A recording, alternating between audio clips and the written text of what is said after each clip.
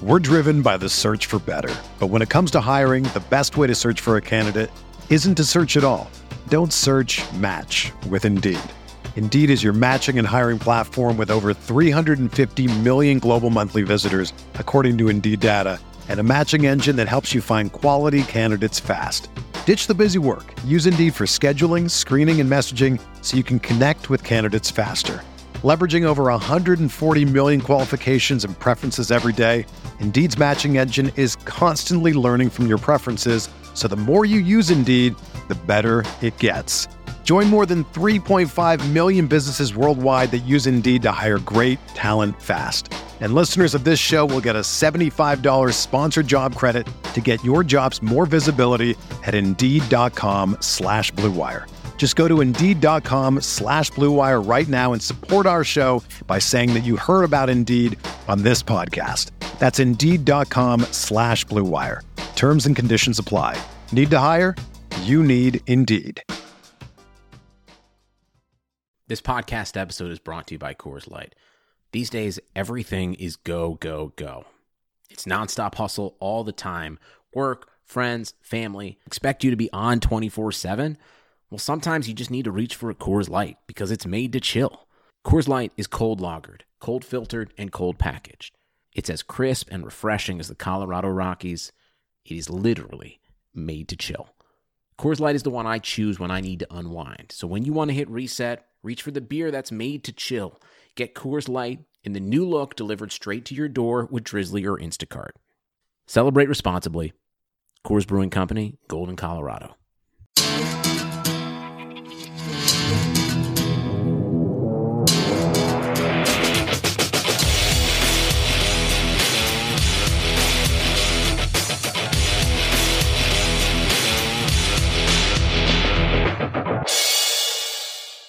Hey Chargers fans, do you have thoughts poking you in the back of your head about what Anthony Lynn did last game? If you have a question or hot take about the Chargers that you'd like to tell us, you can send it in through the new Guilty as Charged mailbag.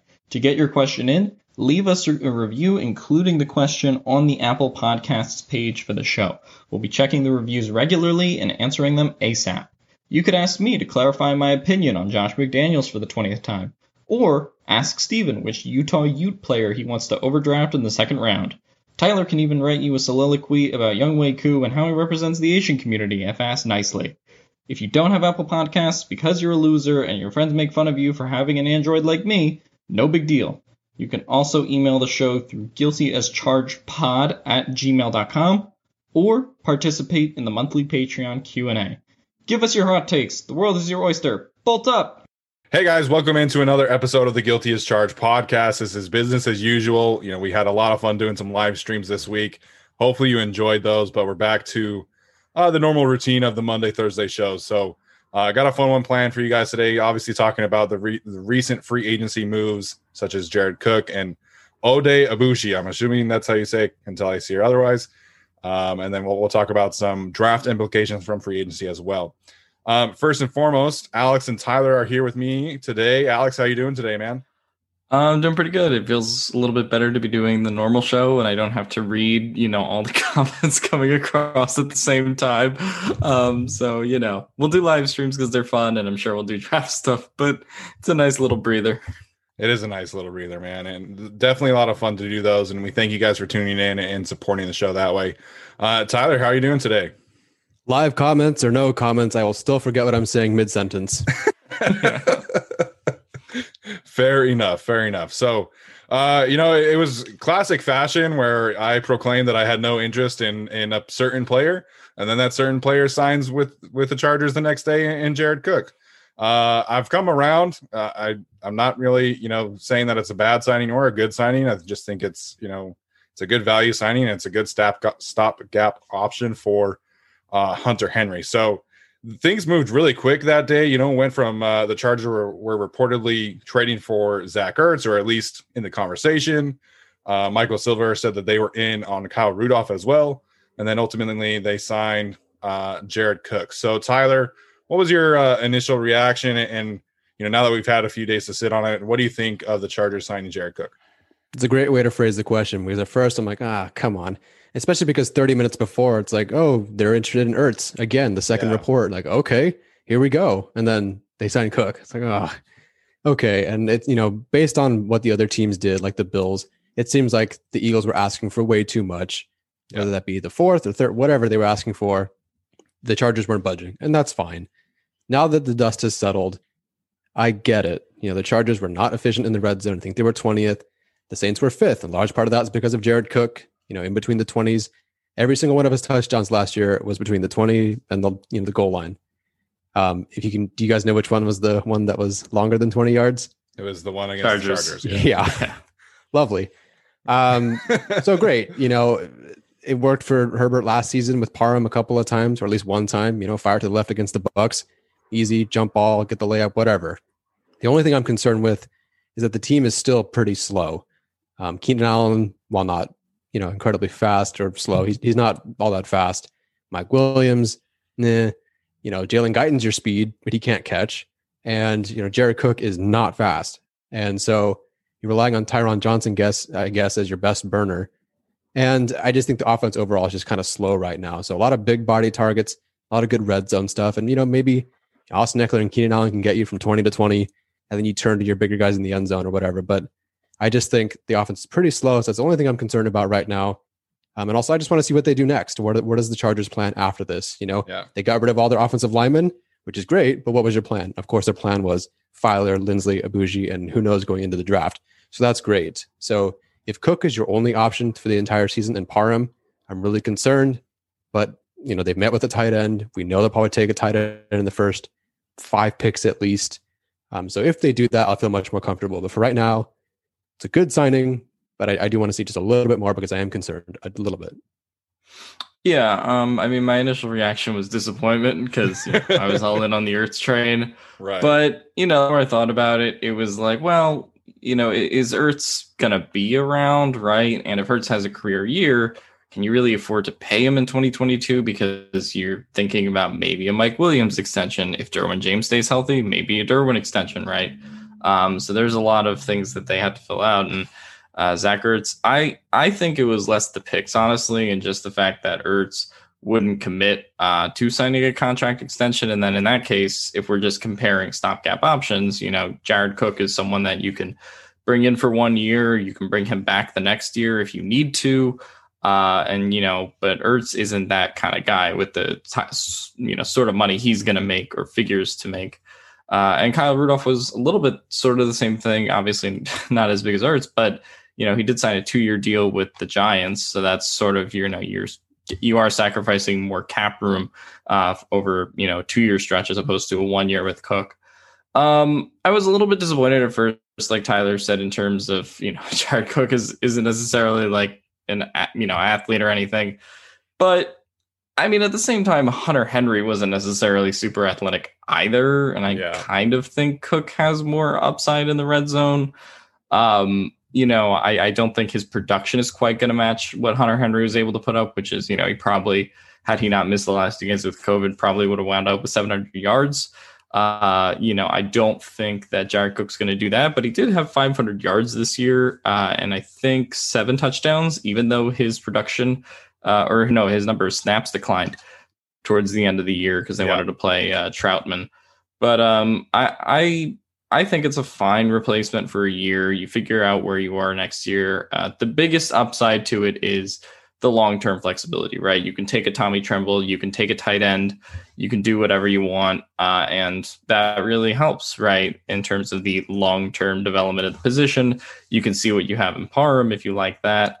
And I think that's probably the biggest upside to it. And then obviously the second biggest upside is you have Frank Smith and you have Joe Lombardi, and both of those coaches were linked to 2 of Jared Cook's Pro Bowl seasons at age 31 and 32. So he's not that much older now. It's just been a year since his last Pro Bowl season. So I think it's a decent signing for 1 year. Gives you flexibility. You can see where you go from here. And he can play, I think, at a relatively high level. And now Justin Herbert is his quarterback instead of, a sort of declining Breeze.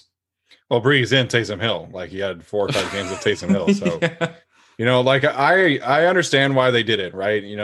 It made sense on paper, like Alex was just saying. They had the coaching connections, two of them, to boot, and so if anybody knows how to get the most out of Jared Cook, it's these two guys, Frank Smith and Joe Lombardi. So that makes sense. Like Tyler was saying, the red zone options, it makes sense to me, right? Because now you have 6'8" Donald Parham, you have 6'5" Jared Cook, and you have 6'4" Mike Williams. And you have a quarterback with a really strong arm and who is coming off a great season. So I get that kind of thing. I'm just a little concerned because people were like, well, Jared Cook is a decent blocker. He's not. Jared Cook is not a good blocker. Most of his snaps come out of the slot, and when his teams have needed a good blocker, they go to other tight ends. Obviously, New Orleans had Josh Hill, and Oakland / Las Vegas had Foster Moreau and other guys to kind of take on that kind of duty. And so it just doesn't make sense to me from that kind of standpoint. And if they're really going to bring in a lot of Kyle Shanahan influence, they're going to need to add a truly, truly legitimate blocking tight end, because, if you look at what Green Bay has done, their rushing efficiency without Mercedes Lewis at tight end went way down. And if you look at San Francisco, yeah, they have George Kittle, who's an amazing receiving tight end, but he's also the best blocking tight end in the league. And so, you look at all these places, all these Shanahan offenses around the league, they need a really good blocking tight end, and they don't have that. They have Jared Cook and they have Donald Parham. I think Tommy Tremble is probably the best blocker in the draft, but that's going to be an adjustment for him, blocking ACC teams instead of blocking NFL teams. So I don't know. That's my one concern here is the blocking aspect of things, because if they're really going to do a lot of Kyle Shanahan thing, which Corey Linsley said, it's going to be an easy transition for him from the Shanahan system that Green Bay is running to what they're going to be running in LA. They're going to need a better blocking presence. And the other thing too is like Gabe Neighbors isn't a good blocker either. So, what are they going to do in blocking, right? Not taking a shot at Gabe Neighbors because we've kind of done that a lot, but he's not a great blocker. That's just the reality of the situation. So whether that's bringing in Mercedes Lewis or bringing back Virgil Green or something, they're going to have to upgrade the blocking department in the tight end room. Yeah, I mean, Jared Cook just straight up isn't the blocking tight end. Yeah, I don't even think he doesn't even do it. It's like it's a he's good or he's bad thing. Like, he had 3 blocking snaps last year if you look at his Pro Football Focus. So like, there's he doesn't do it.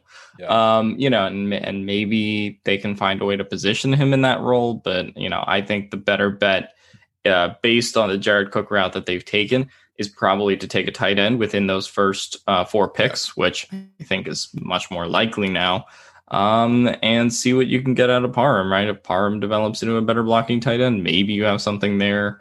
Honestly, you mentioned Mercedes Lewis, and he is a free agent. I mean, he's 37. I don't know if Green Bay is going to want him back. We'll see. But I wouldn't mind giving him a 1-year deal as kind of a blocker and sort of like a Virgil Green type role, if he would be willing to take that. But yeah, they definitely need a blocking presence for sure. They could just put Virgil Green in a Virgil Green role. Yeah, I mean, that works too. I thought team wanted to get younger, but they just went with Cook. So why not Green? Like, I don't see a reason why you can't, unless his injury is you can't come back from it. Yeah. I'm a little worried that they're setting themselves up. So based on, if you were betting, you'd probably think left tackle at 13, a corner in the second round, and edge and receiver, interior lineman in the third round or whatever. Now you may have to take your Brevin Jordan in the second, or you have to take Tommy Tremble, probably with that first third round pick if you really want him.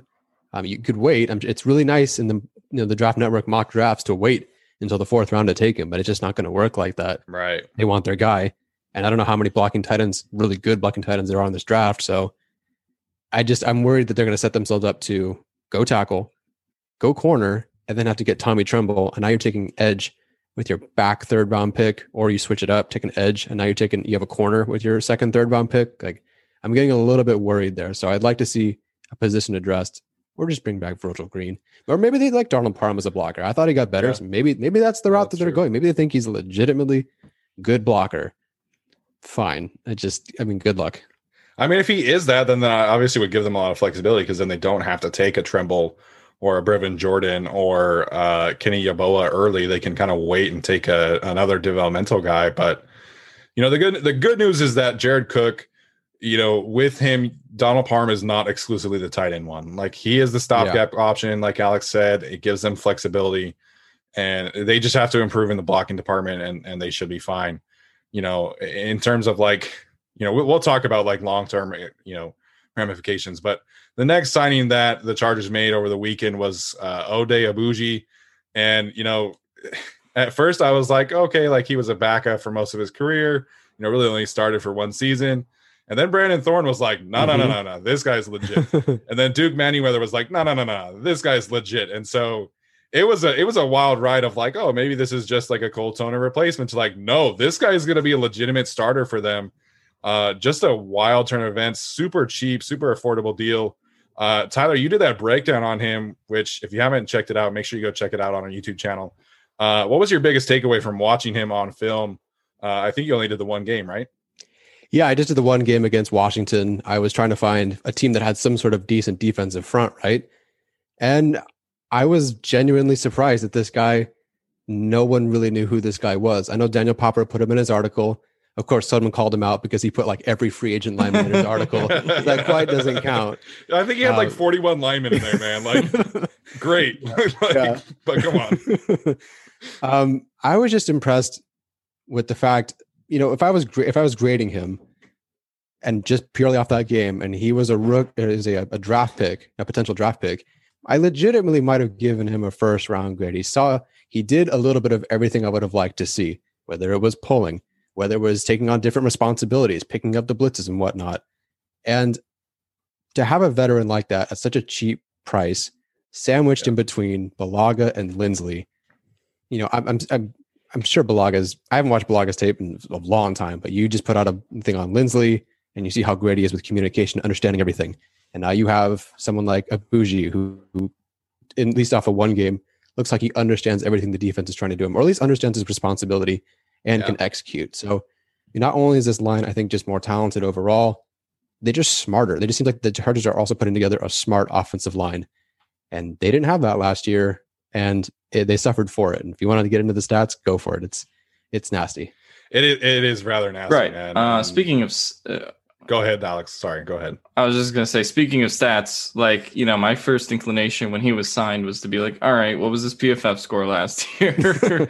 Like many people.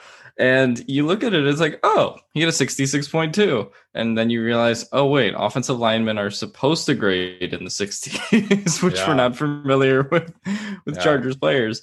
And then, Tyler posted a good film breakdown on YouTube, and it's like, okay, this guy has something to him. I don't know if he's going to be the starter, right? That depends on what they do in the draft, if they take a Wyatt Davis or, whatever they do. But I think he has the potential to start, and he's basically Cole Toner, but better, right? And he has 41 starts under his belt. He's been around the league.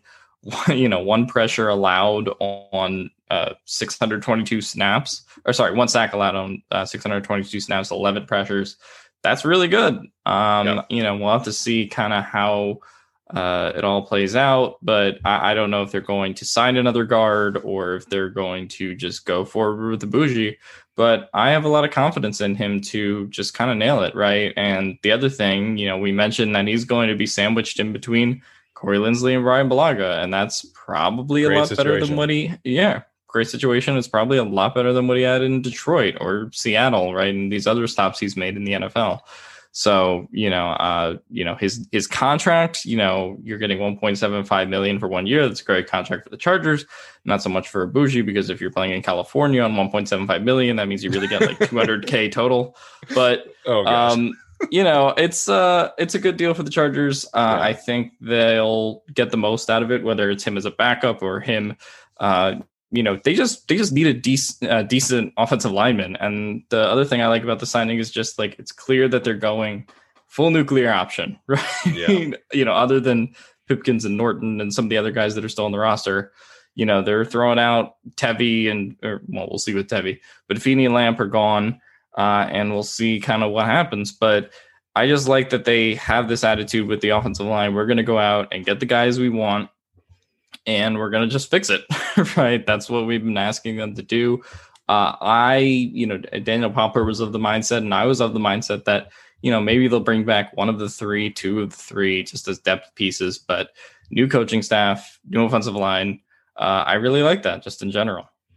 Yeah, it was really smart of them. Like, this is what happens with new coaching staffs, right? Like you come in and you go nuclear and it just happened that the offensive line needed to be blown up. And so now you have, again, it's very similar to Jared Cook. You have flexibility. If you want to draft a Wyatt Davis in the second round, you can still do that. If you want to take, Quinn Miners in the second round and have him challenge in the second round for the starting position at right guard, you can still do that. So it gives them flexibility, gives them options. If he is the starter, great. And so Tyler mentioned the numbers. Here they are, right? Like the three interior offensive linemen, like in terms of the starters, I'm not counting Cole Toner or Tyree St. Louis or anything like that. You have Forrest Lamp, Dan Feeney, and Trey Turner.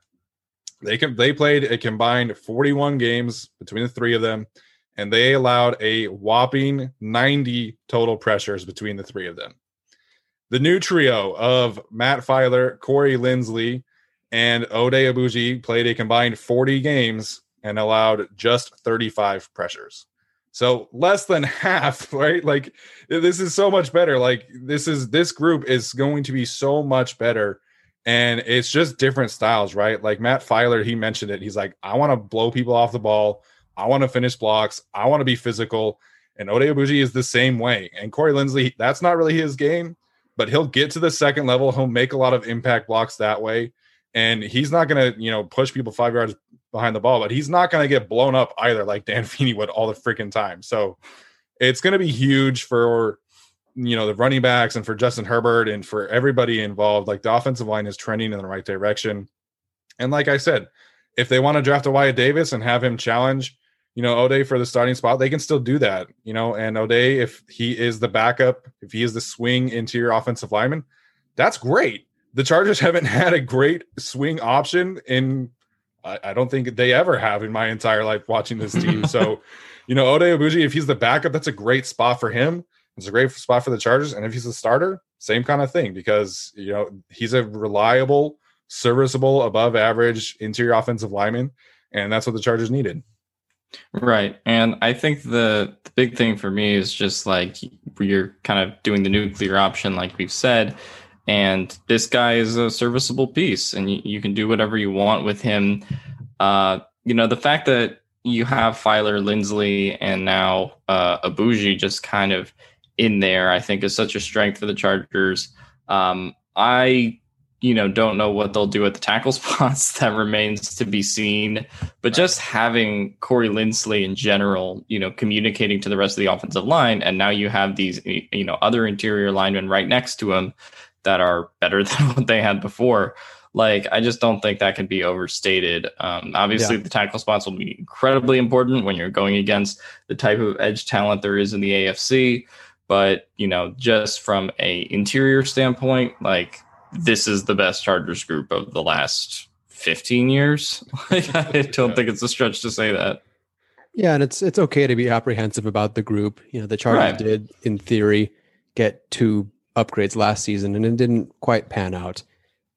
But one of the things I want to keep an eye on with this group and with that 13th pick is what are the Chargers going to do? And I think so far, the Chargers have only signed guys who have graded fairly well on Pro Football Focus, and also the numbers add up, right? They match, right? They match the grade. It's not like Alejandro Villanueva where he gave up 43 pressures.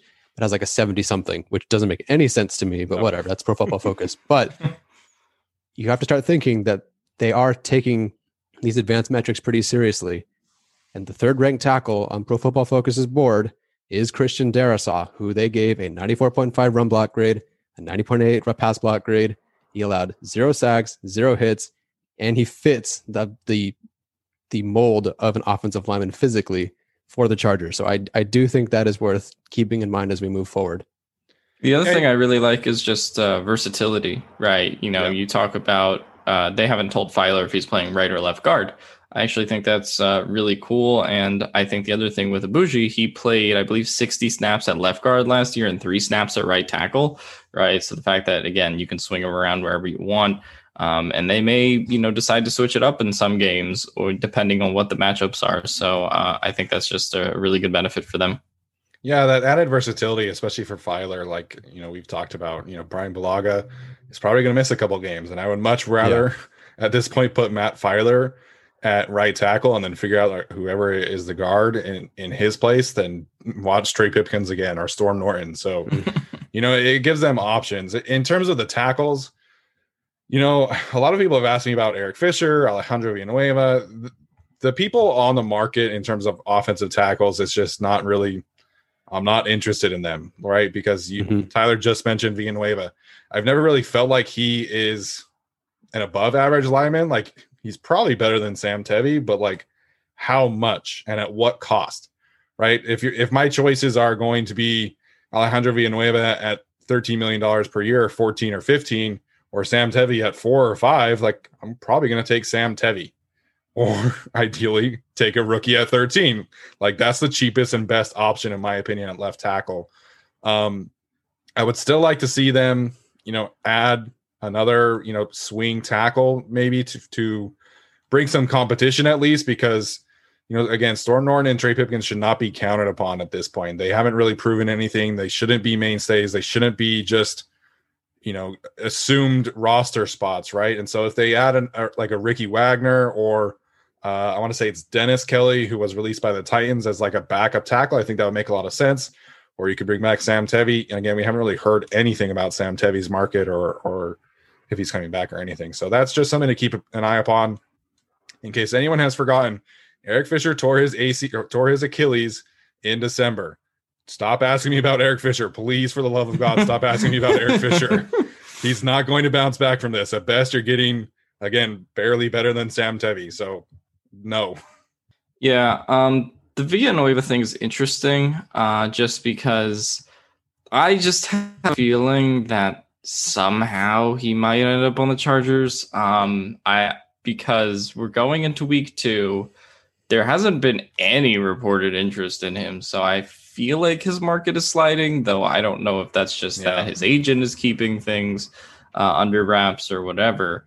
But a lot of people were like, oh, Trent Williams got signed, so the next guy is Villanueva. And he hasn't gotten really any interest. There hasn't been one Rappaport tweet that was sent to him by his agent or whatever. Like, and the fact that that's a thing, it just makes me think, okay, so instead of getting, whatever we expected for him in like a 3-year, $42 million deal, right? Is he going to get into the point where he's like, all right, I'll take 1 year, 10 million or something like that. I don't know if he'll take like a bet on himself kind of deal. I'm not really interested in him because, as we mentioned, like, I think it's a Trey Turner kind of situation where it's like he is good on Pro Football Focus, and I think he had probably a good year last year, but he's kind of been going in the wrong direction, and he might just hit that wall, right? And like we saw Trey Turner, unfortunately, last year. I guess if you have him on a 1-year deal, it's not a terrible bet. But if I was negotiating with Villanueva for any reason, I probably would not go after it. And just in general, we've seen that the signings so far of Lindsley, Filer, and Aboushi have all been kind of analytically inclined, like you guys mentioned. And it just feels like Villanueva would kind of be the other way, which is like, it sort of falls in line with the moves the Chargers made last year. And like, okay, we'll go get Brian Balaga and we'll go get Trey Turner, right? We'll go get the expensive linemen instead of kind of winning in the margins a little bit. So I'll be curious to see. I kind of have him as a prediction, maybe Villanueva, but I would also be a pass on that personally. I'll just add that I don't think it's going to happen. But I've been wrong 47 times through free agency so far. So I keep changing my name. And yeah, really, like, outside of Lindsley, like, it's been a little tough to predict what they're doing. I think a lot of people probably pegged Jared Cook as a Hunter Henry replacement. But, really the surprise of the free agency period so far for the Chargers is that they haven't added any defensive players.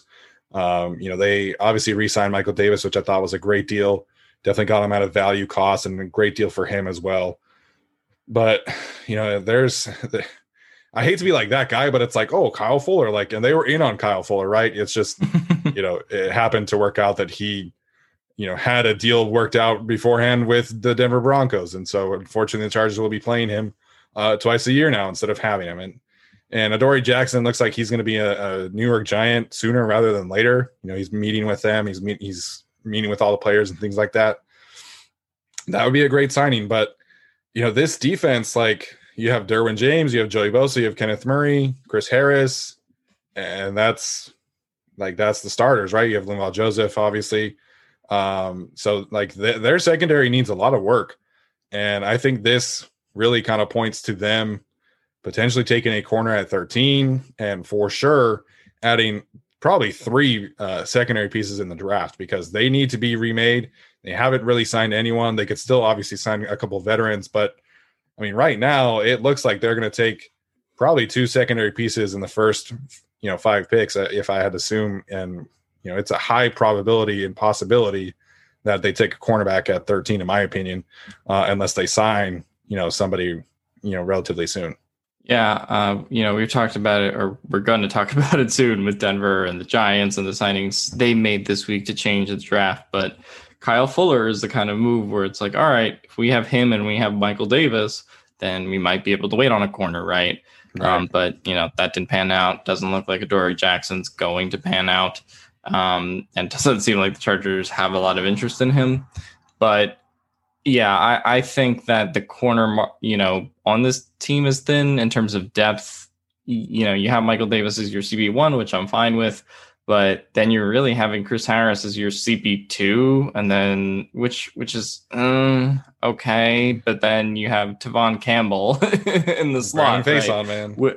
Right, or Brandon Faison, right? And that takes, really the issue with that is it takes Chris Harris away from what he does best, which is the slot. So that's where you want to have Chris Harris, as opposed to, putting him at CB2, which is what Fangio did in his last year in Denver. So I think they should, I think they have to get a quarterback in the draft, in free agency, someone to at least put kind of a buffer between, Brandon Faison and, Tavon Campbell in starting slot roles, but and keep Chris Harris at safety, not at safety, at cornerback, at slot. Okay. Let you get through that one, Alex. Thanks. It seems like they know that they need help at corner if they were actually in at Fuller, which means they are looking at some sort of legit starting option for the team. And so I think that will get addressed in free agency still. Starting option. I don't know if it's going to be a starter, but it'll be someone that they can peg as at least a stopgap, perhaps. I don't know. Right. But they are setting themselves up to look at the corners from any point in the draft. Denver has now allowed probably a corner to slip to 13, one of the big 3. They have looked at Asante Samuel, who could probably go in the second round. They have looked at Trill Williams, who can go in the third, fourth, whatever round. They've looked at Avery Williams, who could go, back end of the draft. So I think they are ready to. I think they're going to sign someone in free agency, and then I think they are ready to let the draft kind of tell them where they're going to take their next corner. I'm still worried, like we talked about, having to take Tommy Tremble or Brevin Jordan now. That kind of eliminates the possibility of taking a better corner. But we'll see. For right now, I think they're just. Yeah. I think they're going to add someone in free agency still. Yeah, we have to take the wait and see mantra right now, right? Because everybody's kind of like, well, they're not going to do anything. They're not going to do anything. Well, the Brandon Staley and Vic Fangio scheme requires like 6 above average defensive backs. Like they're not going to head into the season with Derwin James, Chris Harris, and Michael Davis being the only above average defensive backs. Like they will do something. And so, they have a couple options. Steven Nelson from Pittsburgh has been rumored to be, available for trade, which means he's probably going to be released in the next few days.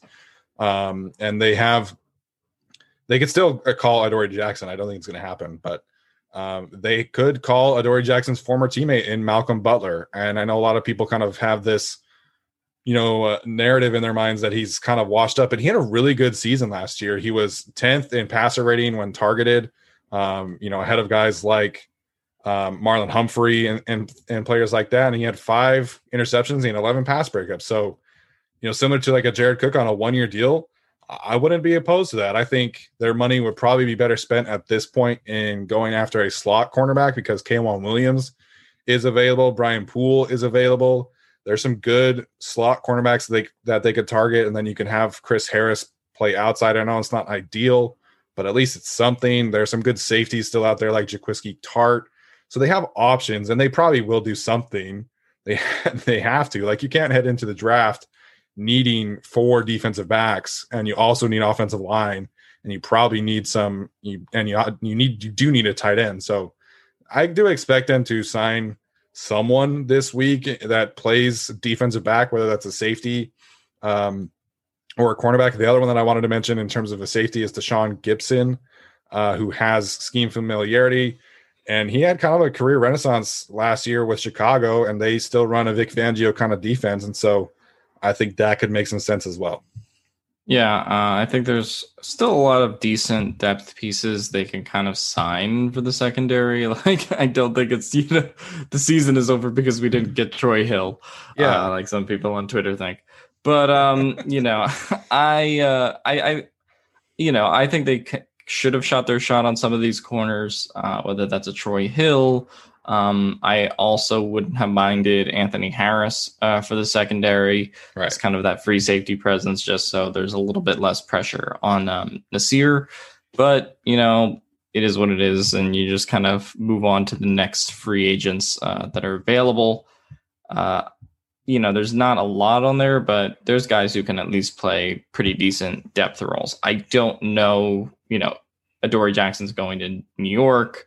I don't know if there's really a guy who can be your CB2 like from the jump anymore, because Kyle Fuller is gone and some of the other guys are gone. But I think you're mainly looking for depth, and then hopefully in the draft you kind of take your quarterback of the future. Either way, just be patient, guys. We had no idea who Oday Aboushi was until 24 hours ago. And now it might be our second highest viewed video on YouTube because you guys are so hyped about it. So like, it's okay. We can relax. I've been like trying to talk to people. Like, I know that the Chargers could have been doing more. Like, I get it. They had close to $50 million in cap space. I understand a little frustration, but at this time last year, we were looking at Brian Bulaga and Brian Bulaga only. And then they signed Chris Harris and Linval Joseph on Monday and Nick Vigil. And at least at the time, those were all good signings, And so they've gotten 3 legitimate starters on the offensive line. They replaced Hunter Henry with a stopgap option, re-signed Michael Davis. So it's not like they're doing nothing. It's not like Tom Telesco is sitting on his hands saying, oh, look, I still have $50 million in cap space. What should I do with it? Like, they have players. They're not doing an Urban Meyer where they still have a ton of cap space and no one wants to play there. So I understand a little bit of frustration, but pump the brakes. The sky is not falling. They'll be okay. And, if the worst case scenario happens, then they still have the draft. So if they suck at the draft, then you can freak out. But for now, just take a deep breath, relax, positive vibes. It's still only the second week of free agency, and they can still go out and get some good starters. Speaking of Urban Meyer, I mean, this guy talking about, I want to jump to the NFL. I don't like how NFL free agency works. I like college better. Go back to college then, you fucking fart. Oh, man. Urban has changed a lot since he left Utah. He should have stayed at Utah. But yeah, so in terms of the draft, right? Like let's get back to that conversation because I think it is necessary. The Broncos don't need a corner. And a lot of people in Denver seem to think that they're either going to target a quarterback, if one falls and kind of maybe play the waiting game there, or potentially trade back if they don't, get a shot on their guy. Again, Adam Schefter said this on one of the free agency shows that ESPN did. He thinks that there's going to be 4 quarterbacks taken in the top 5. It's totally possible. If Adam Schefter says it, there's probably something to it. But I think the Broncos, could take an offensive lineman. They could take Rashawn Slater because they need a right tackle. They probably need a left guard. And so they could realistically target Rashawn Slater. The other thing I will say, the San Francisco 49ers were pegged as a Rashawn Slater landing spot, and they lost Richard Sherman. They lost K'Wan Williams. So they need cornerback help too. So I'm not like holding my breath that Caleb Farley or Patrick Surtain are going to be available there. Again, if JC Horn is my cornerback number 1, he is my CB1, just so everybody is clear there. And I would be thrilled if that's the pick. But, then you're playing the waiting game with offensive tackle. And I just don't know. Like, the value for me is offensive line or edge in the first round, and then you can figure out cornerback later. So I know we all want a cornerback right now at 13, but again, just take a step back because the offensive line still needs help. This is a really good, solid start. They don't have any depth, man. They don't have a left tackle. So, pump the brakes on the cornerback at 13 talk. I still think it needs to be an offensive lineman for now. Yeah.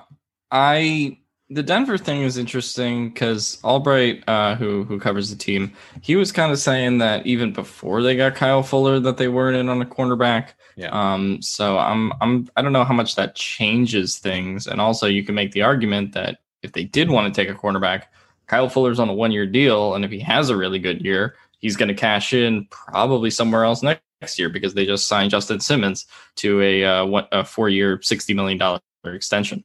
So there's definitely the possibility of that. The Giants, I think, probably don't take a wide receiver anymore because they did just go get Kenny Golladay. Yeah. But I don't know about that either because Gettleman, he's an enigma, and so it wouldn't shock me if he decides to take Jalen Waddle. It wouldn't shock me if he decided to take Rashawn Slater.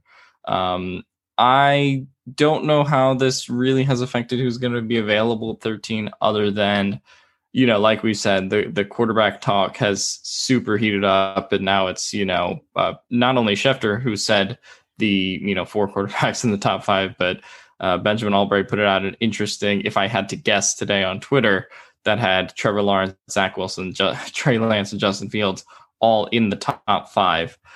Which is just insane. I don't think we've ever really seen that before in a draft. Yeah.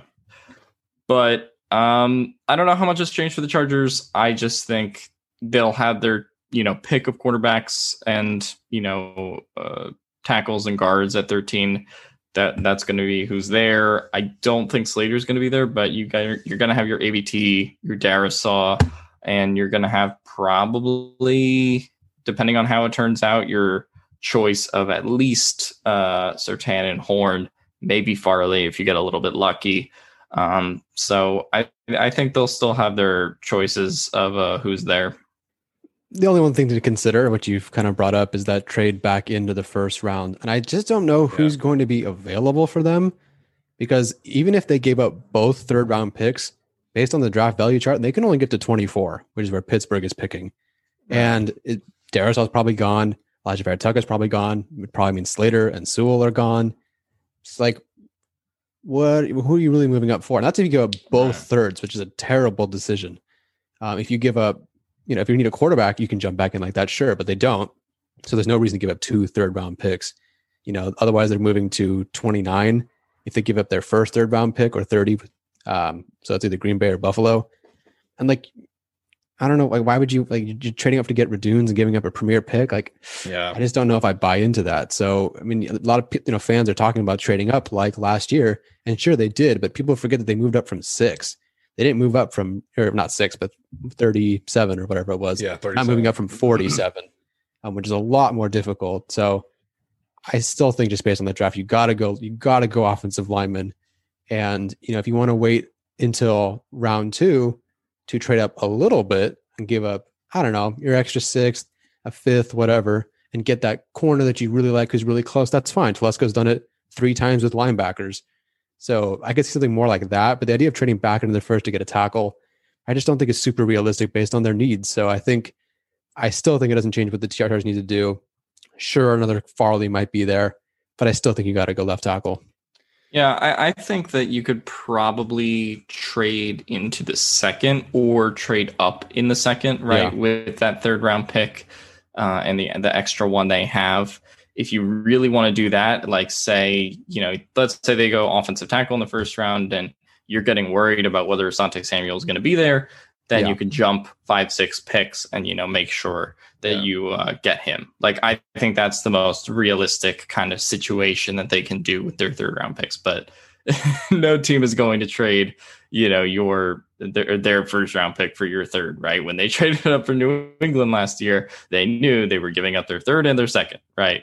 That's the price of trading up into the 1st round. Yeah. And especially in this draft, I think with the sheer amount of offensive skill players that are available for teams to have, I honestly think the cost of trading up might be a little bit higher than it was last year, especially when you consider, that we might have 4 or 5 quarterbacks go in the top 10.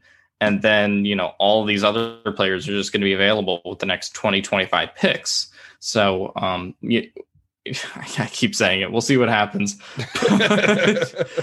But I just think, I don't think you can trade up back into the first round like you did last year for Kenneth Murray. I think the only way that they trade up is probably the second or day 3. Can they trade up, into the 4th or 5th round with the extra picks they have? It'll be interesting to see, but I just don't see how they don't take cornerback or offensive tackle at 13. If I had to say my gut feeling right now, and I know this is not going to make some people happy, I would guess that Telesco goes corner in round 1, be that Horns or Tan or Farley if he is there. Yeah, well, it's going to depend on how they view the board, right? And so, I know that Tom Telesco is probably looking at this offensive tackle class and going, okay, I could realistically get a legitimate starter in the second round. This is a scenario that they're probably talking about, right? Does he feel the same way about the cornerback class? I think he should. But the general consensus, outside of my opinion, is that the cornerback class has a big 3, a couple other players who could be legitimate starters, whether that's Greg Newsome or Eric Stokes or Asante Samuel Jr. There are some good options there. But what if they're all gone, right? The chances of getting an offensive tackle, like a legitimate day 1 starter in the second round, to me are slim. And to get a starting corner in the second round are probably higher. But does Tom Telesco think that way? I don't think he's going to, honestly. We have no reason to think that he's going to take an offensive lineman. We have no reason to be confident that they're going to take Christian Darrisaw or Elijah Vera Tucker or Tevin Jenkins, who I think should be in that conversation. We just don't. And so I think if JC Horn is on the board there, and he probably will be, I don't know if he's going to have, the gall to say, you know what, I need an offensive tackle and I'm going to pass on the corner, especially if Caleb Farley there. I think if Caleb Farley is on the board at 13, it's going to happen. So I don't know, man. I would love to say with 100% confidence, it's going to be an offensive tackle. It should. That's the conversation, right? It should be an offensive tackle. I just don't think it's going to be an offensive tackle at this point, barring, Oh, wow. So you really... Yeah, I just, the way that Tom Telesco thinks, I don't think it's going to be an offensive tackle, barring, a Dory Jackson out of nowhere signing with the Chargers. I just think they need a true cornerback 1. I know everybody's kind of high on Michael Davis right now. I don't think Michael Davis is truly a cornerback 1. I think he's going to be for the Chargers, but I think they need help. And I think JC Horn, Caleb Farley, Patrick Surtain could all be that for the Chargers. Ooh, this got interesting. Okay. Which sucks. Right. I hate having this conversation because it 100% should be an offensive tackle, but I'm just not super confident that it's going to be. Yeah, I don't know. For me, it's just you can't predict Telesco, and that is also true. Yeah, that's been the thing for me this whole time. I can do a mock draft where I'm I think it's going to be this tackle or this player at 13. Last year was easier because you really knew that at 6, you knew who the 5 guys off the board were going to be. It was going to be Burrow, then Chase Young, then Okudah, then Andrew Thomas, then Tua. And then you knew that Herbert and the other guys were going to be there, and Telesco was going to take whoever he thought was the best out of that group, or, the quarterback based on the need. This year is just hard because so much has to play out in front of them at 13 that it's just hard to predict A, who's going to be there, and B, what does Telesco think, right? We talked about, people kept mentioning Derwin James, right? Oh, well, don't say Kyle Pitts can't fall to the Chargers because Derwin James did.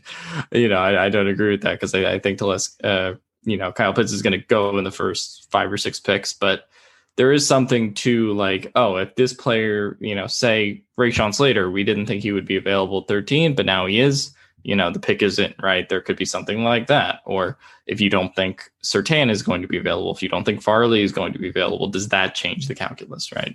It just depends on how Telesco views these prospects. But yeah, it's harder to predict it this year or do a real mock draft on where Telesco is. And I don't even think the free agents fix, or tell us where the Chargers are going to go in free agency. I don't think because they got offensive line help, they're not going to go tackle. I don't think because they got, tight end help, obviously they're, still going to go tight end, even though they signed Jared Cook, right?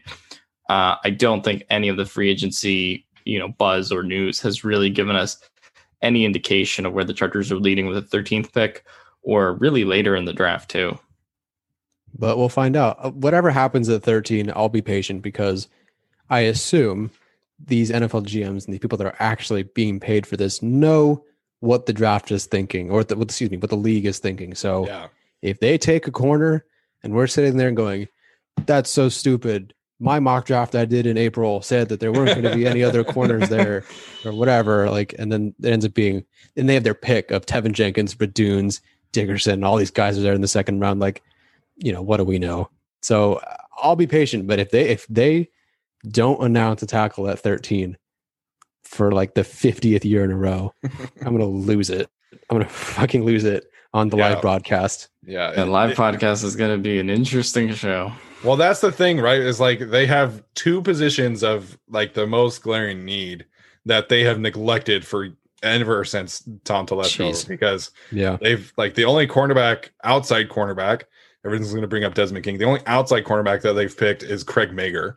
And they haven't picked a first-round offensive lineman since freaking DJ Fluker. They haven't picked a second-round offensive lineman since Forrest Lapp, and that's the only one. So, their two biggest needs are cornerback and offensive line, and Telesco has barely put any emphasis on them in the draft. And so he is unpredictable. That's Tom Telesco's game. We will not know anything about that. And that's another thing about free agency. They could have been in on any number of guys, and we would never know. Right? We didn't know that they were in on Kyle Rudolph until after Kyle Rudolph signed with the Giants. So we don't know. Maybe they were in on a bunch of other players and we just don't know about it. But in terms of the draft, it's going to be so interesting to see which position gets the shaft, because, if you talk about the offensive line play, there's a lot of legitimate offensive tackles that should be first round picks. But does that push them down the board? Do people look at cornerbacks and say, you know what? I need a cornerback and I know that I can get another offensive tackle in the second round. Do I take Asante Samuel at 20? Do I take JC Horn at 14? Do I take Greg Newsome at 27? And does that push all the offensive tackles down the board, or vice versa?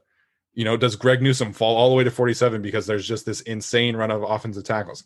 And then you have the wide receiver class, which Rashad Bateman in a different year is probably a legitimate wide receiver 1 or wide receiver 2. And this year it's just nobody's really talking about him because there's all these other players. Yeah. So one of these positions is going to get the shaft, and one of them is going to fall, way further than they should. And there's going to be 4 quarterbacks in the top 4 or 5, and probably 5 quarterbacks in the top 10. So one position is going to fall. It's just going to be, depending on that day, which position group falls. Yeah, it's just, we're here sitting in the second week of free agency, and I actually think this week, depending on who they sign, it could be a big deal too, right? If you at least find a serviceable corner, I'll pull it up and see who I can find later in the show. But I think as long as you get some depth in the second week, and they did sign Chris Harris and Linval Joseph last week, that can change your perception, right? If they go out, AJ Bouye is a free agent, and we know he has kind of a connection to Ronaldo Hill. So, if you go get him, does that slightly decrease the need for a cornerback? Probably, right? I don't know if any of these other quarterbacks fit, because it's a bunch of Casey Hayward and Richard Sherman and Josh Norman. But if you do go kind of get a high-end, maybe young corner, maybe Mackenzie Alexander from Cincinnati, who I like a lot, or Brian Poole. There's a lot of guys they can go out and get still to boost the depth of the team at any number of positions. Offensive line, offensive tackles have been moving incredibly slowly throughout this free agent process. I mean, really, it was just, I don't know, it was Trent and then Riley Reif, and we haven't heard anything really since about any tackles. So, a Villanueva or someone else is still out there, kind of just weirdly. So depends what they do in the second week of free agency. I do expect Telesco to make some moves. I don't know if it's going to be the big moves like Adoree Jackson and some of these moves that the fans want them to make. But I do still think Telesco in his second week form will be a little bit more active. I wonder if the free agency period is telling us something about how the league views this draft, because they're definitely not taking a bunch of receivers. No one's signing these guys except the stupid Giants. Signing, I mean, not Golladay is a bad player, but Jesus Christ, guys. And then such a bad contract. Awful. And then they're not signing tackles. Like you said, the wide receiver market is slow, and the left tackle or the tackle market in general is pretty slow. And I'm maybe they think there's going to be everyone's going after tackles and receivers this draft, and maybe it's the corner group that falls. I don't know. I'll be curious. I wish I could go back in time, see what happens, and then come back, because it's very interesting. This offseason is unlike any other. Time heist, man. Let's do it. Okay. We're three very highly educated individuals. Let's make it happen. Okay. No, like they have to sign more people. Like they have too many roster holes to just sit on this cap and carry over whatever it is, $18 million, depending on who you ask, to next season, and just hold that for next season. Like they have to sign more players, and they will.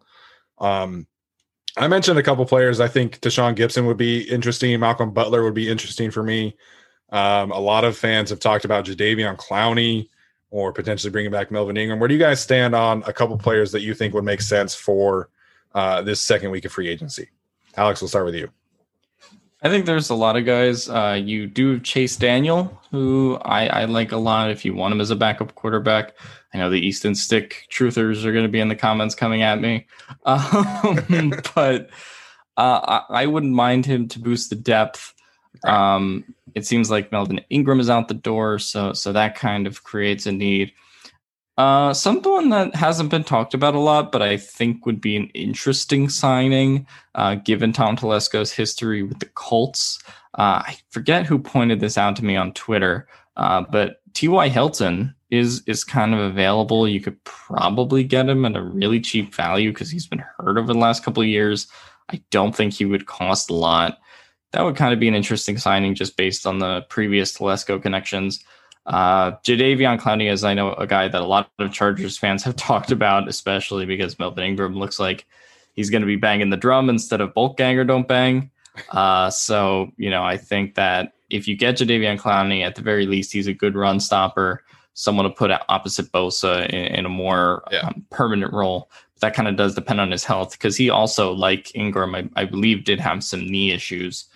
And then it's kind of really depth after that. I don't think there's a ton of starting caliber guys, but there are guys that you can just add to the fold. Like Steven talked about Cordero Patterson on Twitter, and that goes all the way back to Hutchinson Community College with Brandon Staley. Oh, yeah. So that would be a fun signing from the standpoint of special teams, from the standpoint of just getting another receiver that you can play for, I don't think he's going to be cheap, but, you can at least, probably, I don't know. I don't want to make a guess on his contract. It's probably going to be maybe a little of the Chargers price range, but maybe they feel a need to go a little bit over. And yeah, at that point, again, it's just depth guys.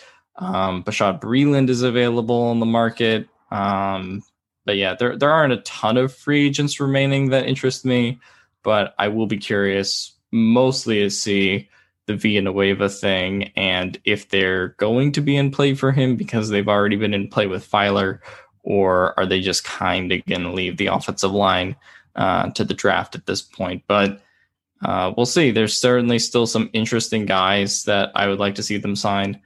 I don't know how much action they really have left, though. The whole Cordarrelle Patterson being available thing really irritates me because like I understand that they have some guys on their roster that can return, and yes, sure, they did draft Joe Reed to do that, and Nasir Adderley did show a few good things. If there were, I don't know, a running back, a receiver, an offensive lineman who was the top two in NFL history at something, pressures allowed per game, or I don't know. Point is, Cordarrelle Patterson is second in NFL history with yards per return. Your return game isn't very good, Telesco. You have all the connections to your coaching staff. He only was 2 years, $10 million with the Bears. It's going to be less than that this season, whatever that is. 1 year, 4, whatever. I don't know. I don't understand why. If the deal gets done, the deal gets done. It's not like someone else has signed him and it's over for the Chargers. They could still pick him up. I'm just surprised that it hasn't gotten done yet. And I know Chargers fans will point to Nasir Adderley. He's returned 11 kicks. And even with that small sample size, which could boost your average, and I think it did. If he returned 30 kicks, I'm sure it would be lower. Even with just 11 kicks and a boosted average, still didn't beat out Cordell Patterson, what he's done in his career and what he did last year. I'm just surprised that this move hasn't been done yet because, I want to give Justin Herbert the ball to 29 every single drive. I know that's not how it works, but you start at the 22, start at the 29. I know you have to block. Sure. There's more things to special teams than just one guy running fast. It's not, running in the grass with your friends and playing football. It doesn't work like that, but it just seems like such a slam dunk, easy move, low cost. The ties are there. He was great last year. He's been good his entire career. You have the need. And maybe Adderley's playing a full-time role on defense, kind of like he did last year. And you don't really want to have, it's not like Adderley was their number one choice, I don't think, going into last season. They had other options that they wanted to figure out. So I hope this deal gets done because I think it just makes a ton of sense. Telesco has self-admitted he didn't have enough guys on special teams.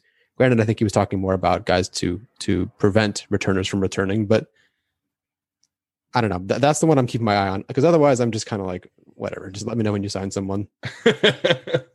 No, I think you're right to be a little upset about that because, he is a fantastic returner and, he's evolved into more of that. He took on a bigger role with the Bears as a running back, as a receiver.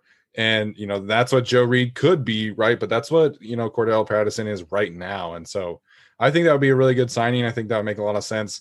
A lot of people have talked about edge in terms of it being a need. And I think someone that really could still be an effective edge rusher for a team as a second pass rusher, third pass rusher is Olivier Vernon. A lot of people have talked about Jadeveon Clowney and Carlos Dunlap and Melvin Ingram.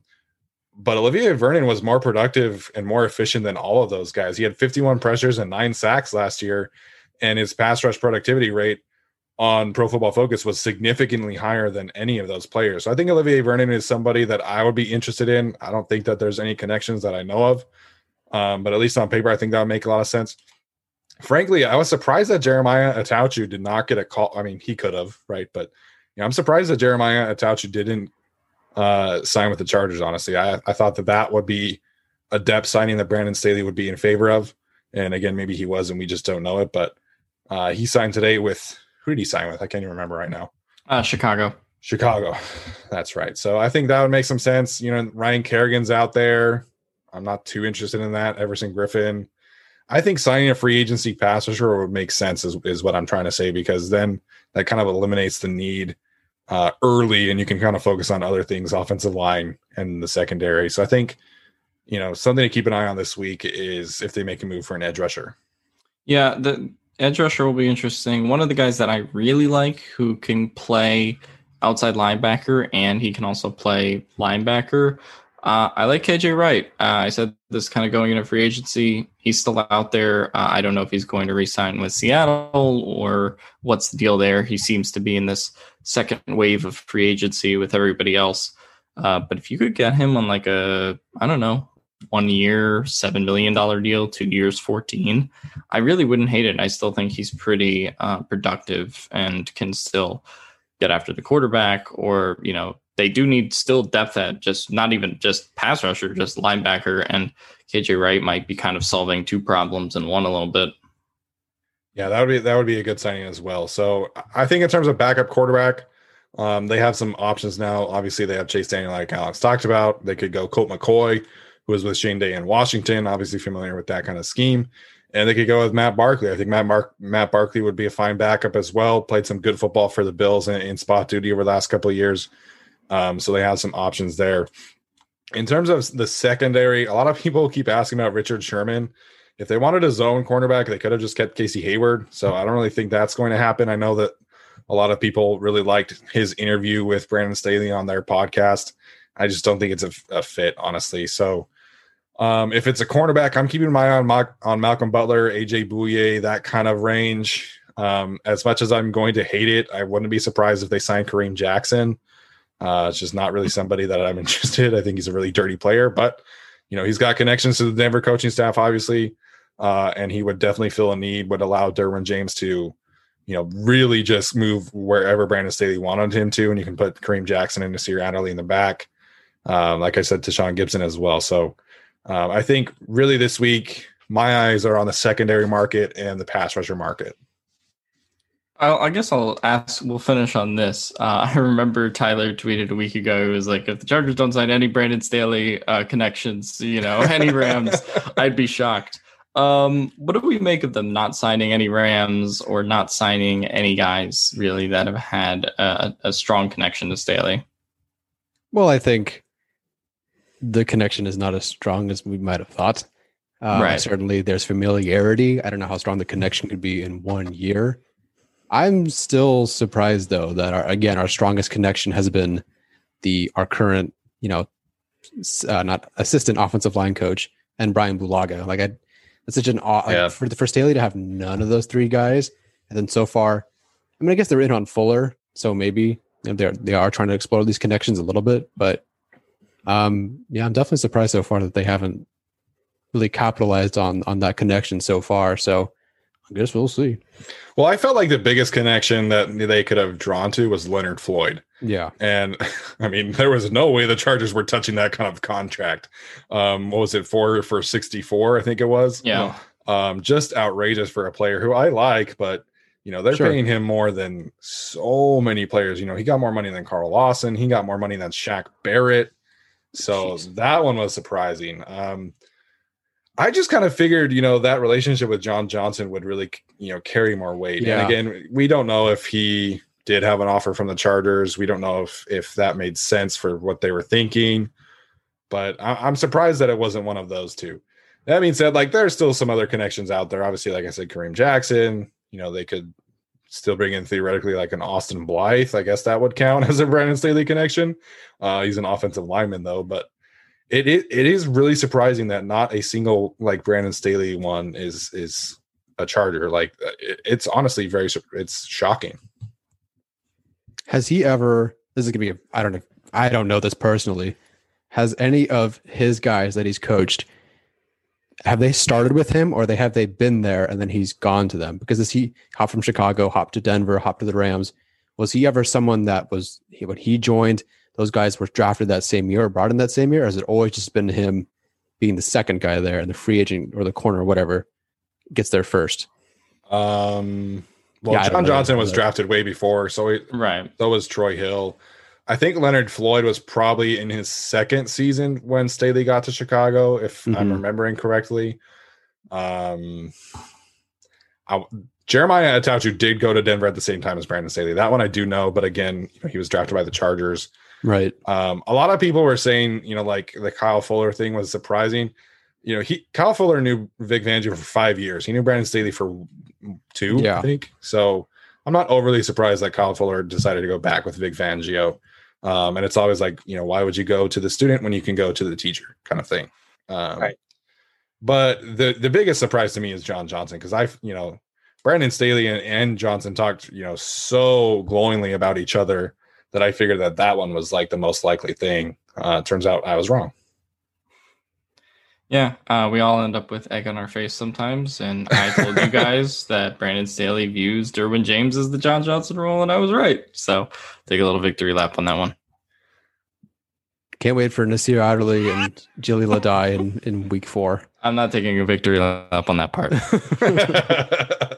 No, they'll have to address that some way, because my understanding of what he wants to do with the defense is he's going to have 2 safeties high, and he's going to have Derwin James around the line of scrimmage. So he is going to have to add another safety at some point. Someone is going to have to sit back there. I don't think it's going to be Alohi Gilman. My gosh, please do not put Nasir Adderley and Alohi Gilman as the 2 back safeties. That would be just a atrocity. I do not want to see that. So they'll add someone. I think that's kind of why I think Kareem Jackson would make a lot of sense, because I would at least trust his ability back there, way more than I would trust Alohi Gilman.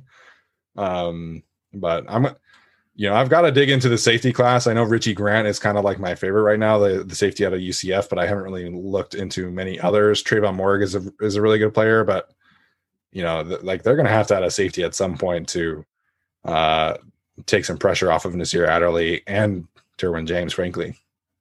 Shout out to my guy, Hamza Nasruddin. We're coming for you. 5th round. There we go. Great. All right, guys. Any other thoughts before we wrap up today's show? I guess not. Love those awkward Not sounds. too many thoughts from me. Yeah. Not too many thoughts from me. Oh. I have no thoughts. We're going into the second week of free agency. I have no idea what Telesco's going to do. Yeah. So definitely keep an eye on that edge rusher market, the safety market. But thanks for tuning in, guys. This has been fun to be able to wrap this week up and kind of talk about these last couple of weeks. So we will see you guys on Thursday, and we are looking forward to that conversation and hopefully some more signings. Thanks. Have a good week. Have you heard about the 2018 study that showed half of prenatal vitamins tested had unacceptable levels of heavy metals? No? Well, now you have. I'm Kat, mother of 3 and founder of Ritual, the company making traceability the new standard in the supplement industry. I remember staring at my prenatal vitamins and finding all these things I was trying to avoid: high amounts of heavy metals, synthetic colorants, and unnecessary ingredients. So, at 4 months pregnant, I quit my job and started Ritual because I believe that all women deserve to know what they're putting in their bodies and why. I'm so proud of our prenatal vitamin. The ingredients are 100% traceable, it's third-party tested for microbes and heavy metals, and recently received the Purity Award from the Clean Label Project. You see, we trace like a mother because, let's be honest, no one cares quite like a mother. But don't just take my word for it. Trace for yourself with 25% off at ritual.com/prenatal.